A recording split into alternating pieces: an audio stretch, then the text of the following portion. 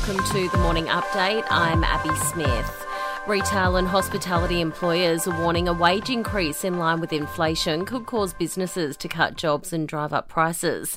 The union has been calling for a 7% increase to wages, but business groups warn it could lead to major job losses. Communities will have more up-to-date information as developments on centralised network of flood gauges begin. $236 million has been allocated over 10 years in the federal budget to buy and upgrade existing devices. The search for a suspected shark attack victim in SA waters will resume this morning. The 46-year-old surfer disappeared at Walker's Rock Beach on the Eyre Peninsula on Saturday morning. His surfboard was later discovered with a bite mark in it. The future of Australia competing in Eurovision is up in the air. An agreement between Australian broadcaster SBS and the European Broadcasting Union ended after yesterday's finale, with no deal locked in for the future.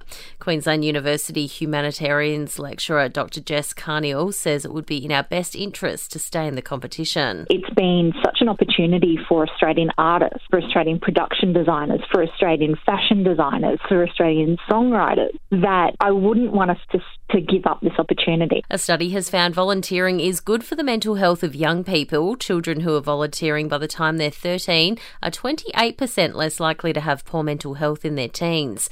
Australian Institute of Family Studies Senior Research Officer Carly O'Donnell says the study also found children who display caring behaviour from a young age are happier than those who don't. In their childhood years, those who were sort of more oriented towards caring for others, behaviours that were more kind, things like sharing their toys, they had also better mental health in their teen years as well.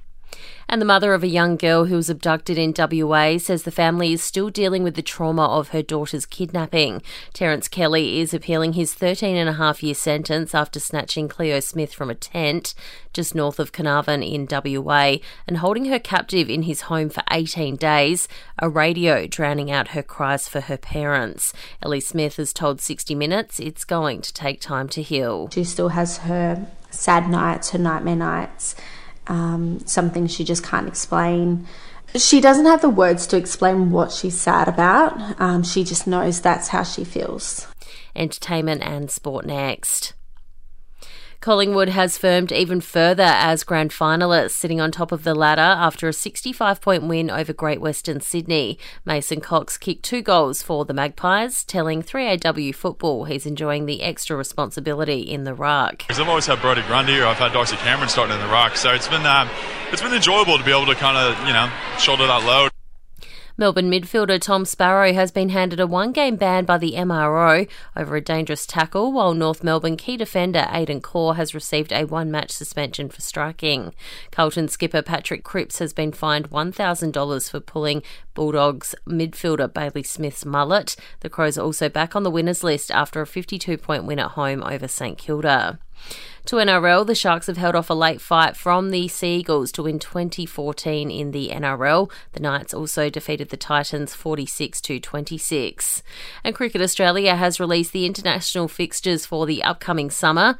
The men's team will have tests against Pakistan and West Indies. The Gabba will host its first day-night test in 5 years. The Wacker will host the inaugural test between the Aussies and South African women's teams.